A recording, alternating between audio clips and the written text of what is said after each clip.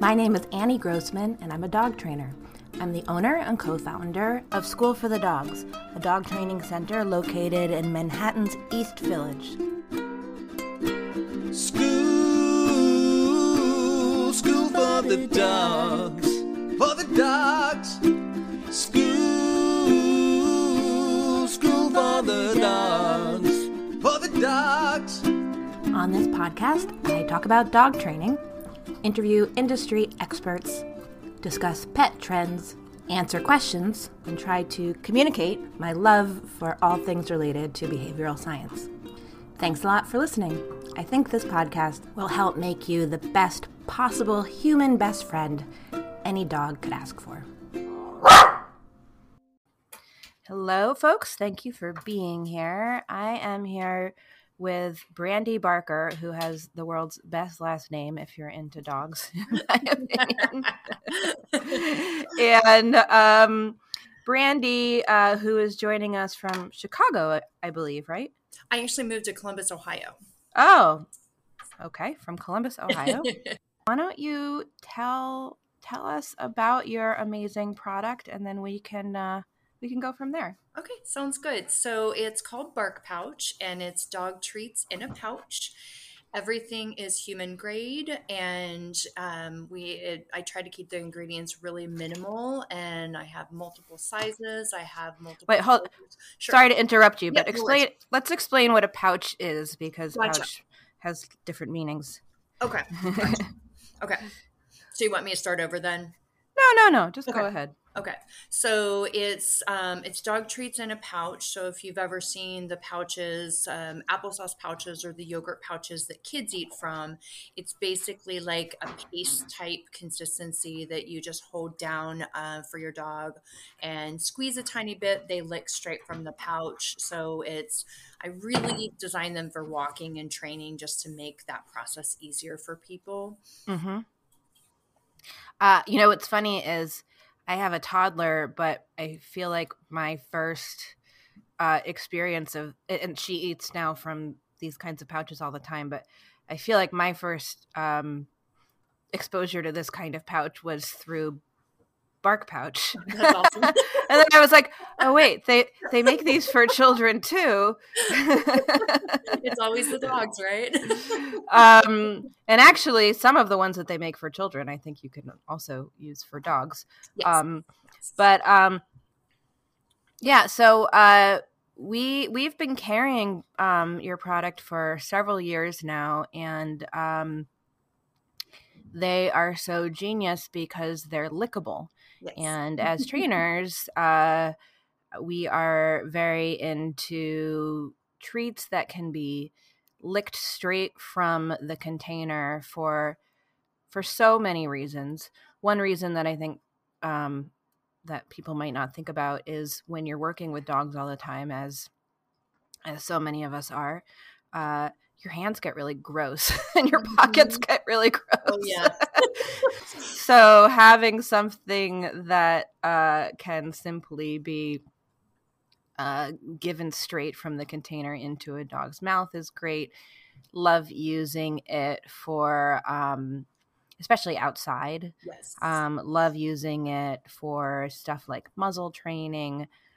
So many reasons. And recently, we have been selling so many more Bark Pouches before, because they used to have to be stored frozen and then put in the refrigerator after use.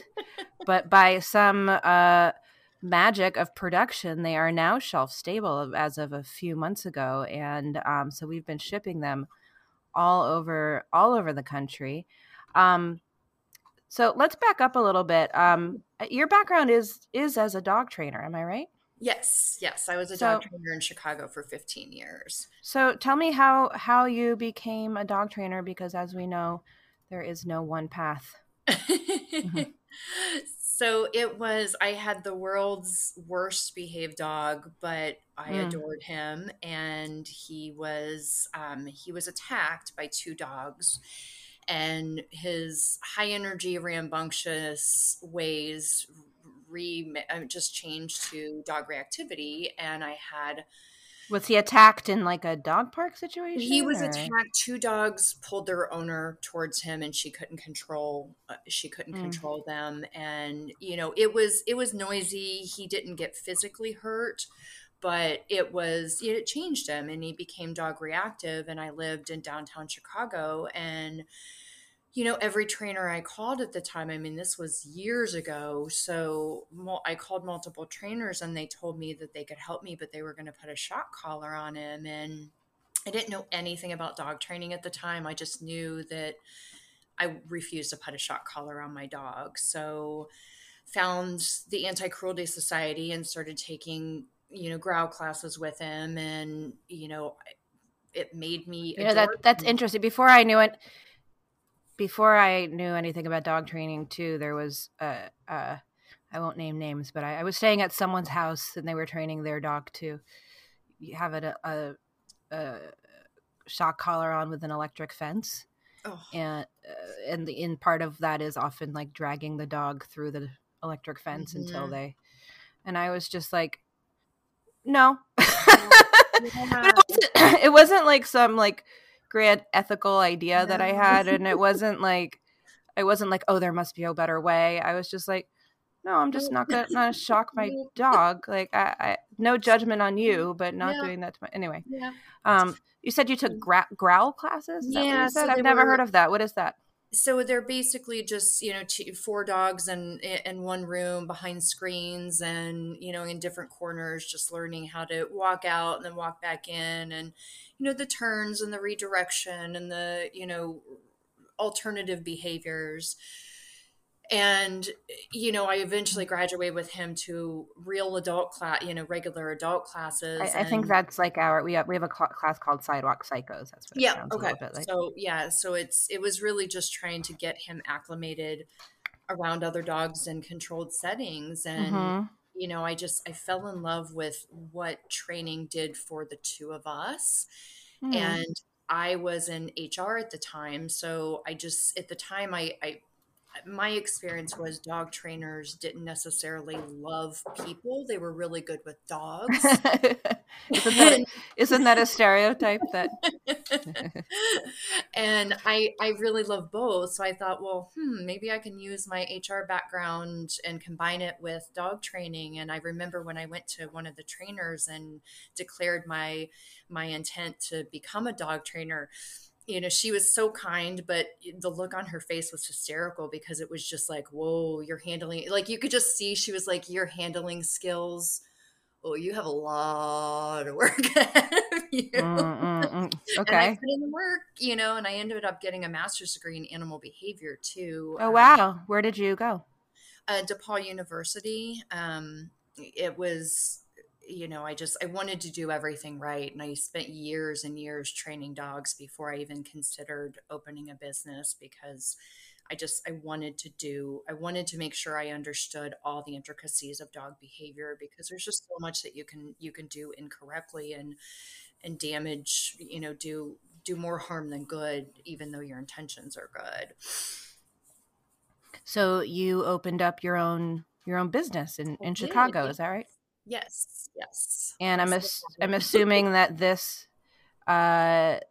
uh this led you to think about dog treats that could be licked, I'm guessing. Yes, yes. I spent years, I was always on the hunt for the perfect treat, because I did a lot of reactive. I worked with a lot of reactive dogs, because I just, I mean, a lot of dogs, I mean, a lot of dogs in urban environments, that's their only exercise is leash walks. And that's, when you're working with a reactive dog, it's, and that's their only exercise. It can get a little tricky. So, I just really, I had a hard time watching my clients struggle with, the timing of trying to dig treats out of their pockets, and then they're dropping treats on the ground, or their dogs are biting their fingers, or their dogs were licking, refusing treats. And it just, they couldn't focus on what they were trying to focus on. And that was learning and trying to teach their dogs. So I just wanted to make the treating process easy for them, so they could focus on what they were trying to focus on, listening to me, their trainer, and paying attention to their dogs and paying attention to their surroundings and trying to teach at the same time, which is all a lot for people to deal with without digging for hot dogs out of their pockets. So did you just start experimenting in your kitchen? I did, yeah. And some of the concoctions I came up with, I mean, the nice thing was I had lots of willing taste testers because, of my client roster.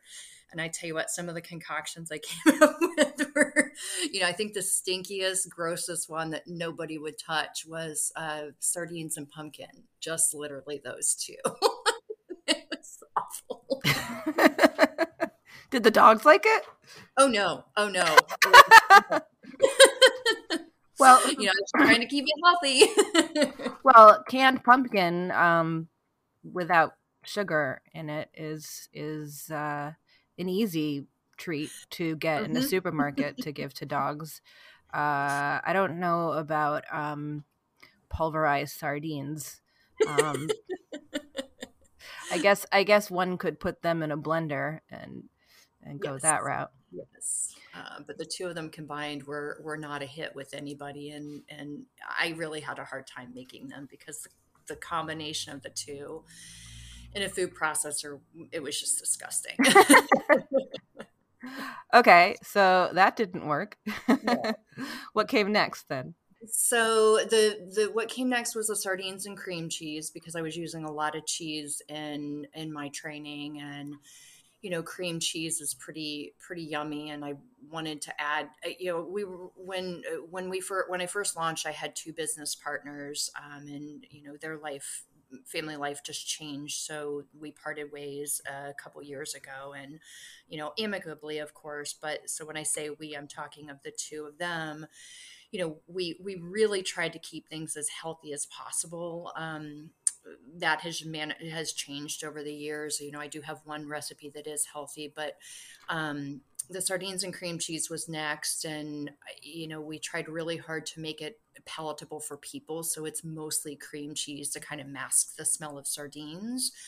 And then the salmon ricotta came along the same time. And that's mostly salmon to try to keep it as low fat and, trying to keep it in the healthier category as possible, though I don't claim any of them are quote unquote healthy except for the turkey and chicken. Okay. Well, they might not be quote unquote healthy, but any treat should be making up a minority of whatever your dog is eating, right? Yes. So, yes. But the salmon is low fat and the turkey is low fat. So I try to have kind of something for everyone. Because I recognize too that if people are treating a lot, that they want to really keep, because sometimes they're really conscious of the calorie content and what they're feeding the dogs. Mm-hmm. So, and your first ones had to be refrigerated, right? They had to be frozen before use, which, as you know, because you were ordering with all the dry, when I had to ship dry ice, it's, it was cumbersome. And I can't even imagine trying to get dry ice right now with the COVID vaccines. Like when I was shipping with dry ice, I would have to sometimes go to 3 different stores to get it because it was really hard to get. Mm-hmm. And, it just didn't like what it did in the environment and all that fun stuff. So it took me about 6 years to make the product shelf stable the right way. But it finally happened last year, and it was, I can't tell you how excited I am that I was finally able to do it. What is difficult about making something shelf stable? I mean, I know nothing about this, and I'm guessing you went in knowing very little too.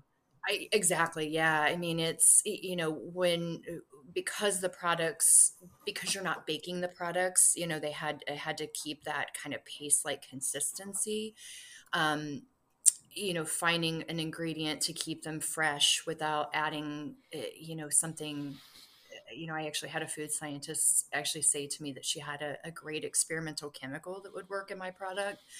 And I was like, oh my gosh, no, there's no way.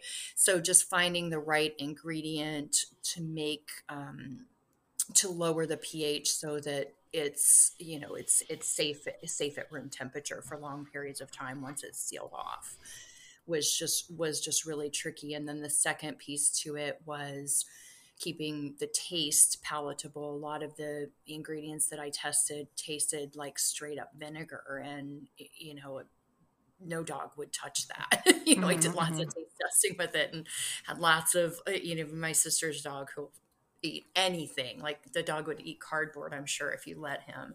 He turned his nose up to a couple of the ingredients, and then just, making sure the process is 100% consistent no matter what.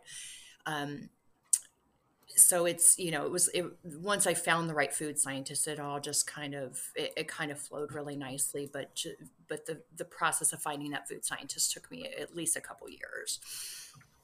What kind of feedback do you get from clients?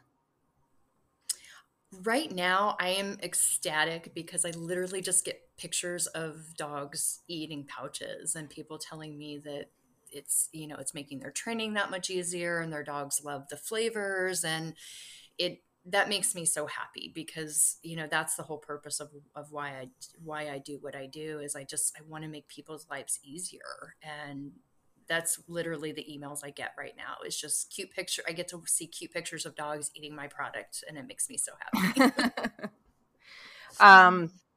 I can tell you, when my dog was dying, sadly, I was able to, it was one of the few things that he would eat. And I would put his pills in little, what do you call it? I don't know, like droplets. Not the right word. Little blubs. Yeah, there you go. Blub. I like it. Blub. of bark pouch stuff.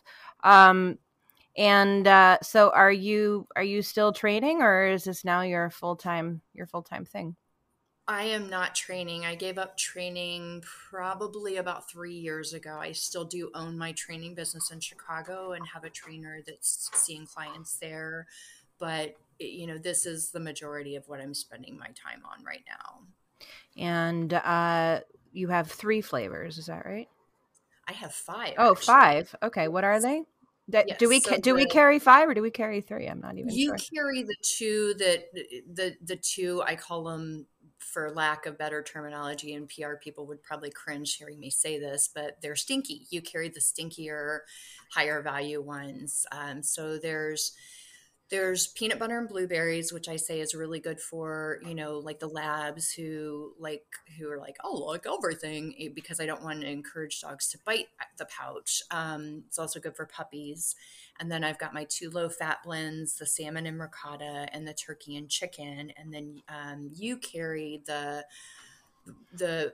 really high value ones that are good for dogs that will often turn their nose up to other treats. And that's the beef and liverwurst and the sardines and cream cheese. Okay. Maybe we should be carrying all of them.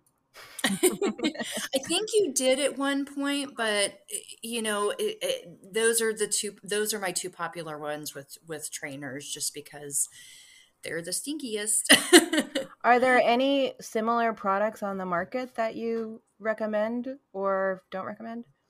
There's, when I put together my business plan, there's, I mean, the closest thing out there would be like the Lean Elixir or what have you, but those, that's more like a deodorant type consistency. Oh yeah.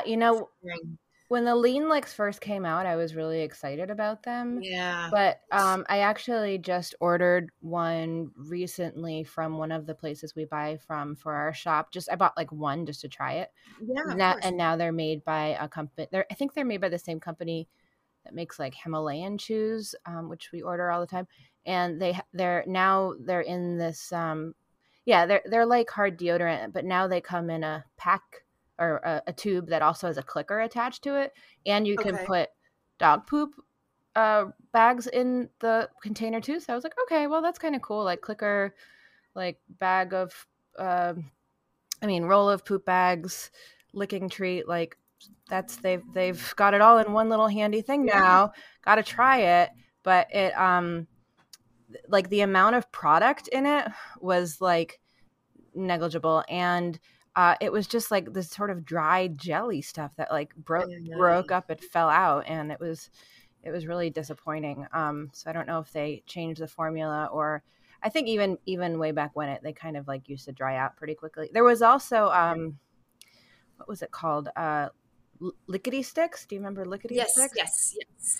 Those were like wet deodorant, roll-on deodorant, and I don't think they were I don't think that what was in the product was super high quality stuff, but Oh no, it was literally just that. I'm glad you brought that one up because that was another one that I was like, the ingredients literally, it was nothing but chemicals. yeah.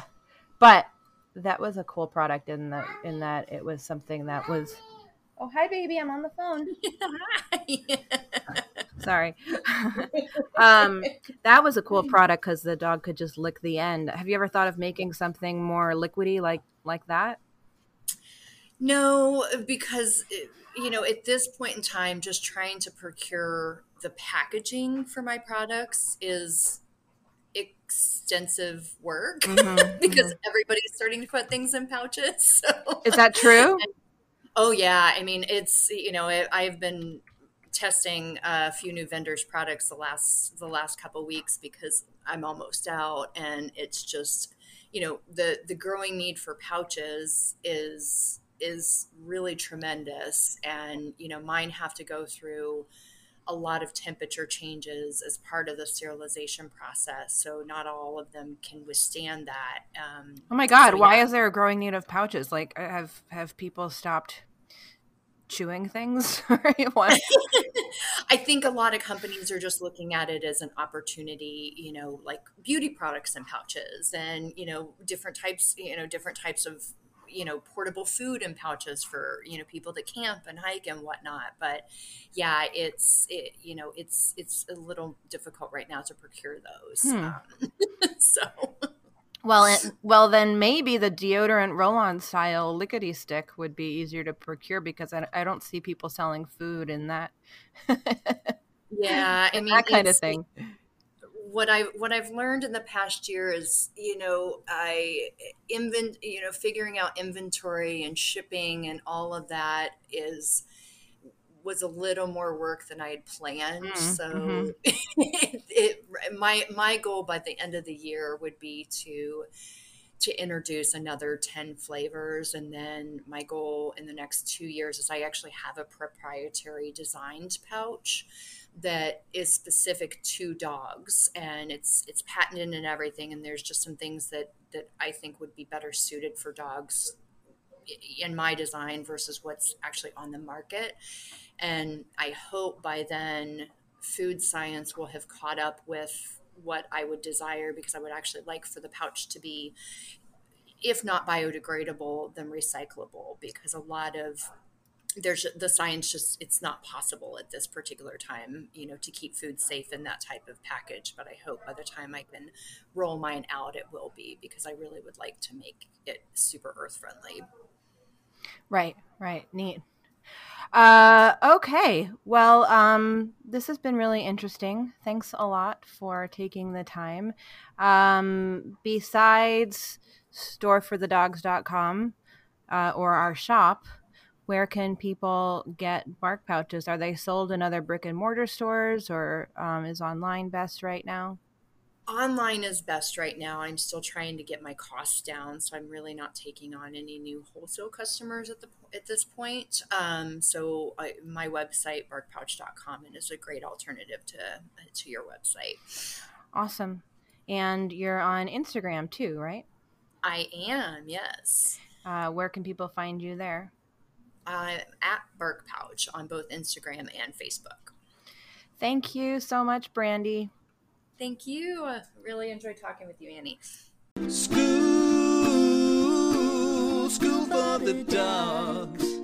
Thank you so much for listening. And special thanks to Bill and Lizzie of Toast Garden for the amazing theme song. You can find Toast Garden at youtube.com/toastgarden. If you enjoyed this episode, please make sure to subscribe to the podcast and leave a review on iTunes. You can also support us by shopping at storeforthedogs.com. And you can learn more about us at schoolforthedogs.com. You can also connect with other listeners by downloading our brand new app. Just visit schoolforthedogs.com/community.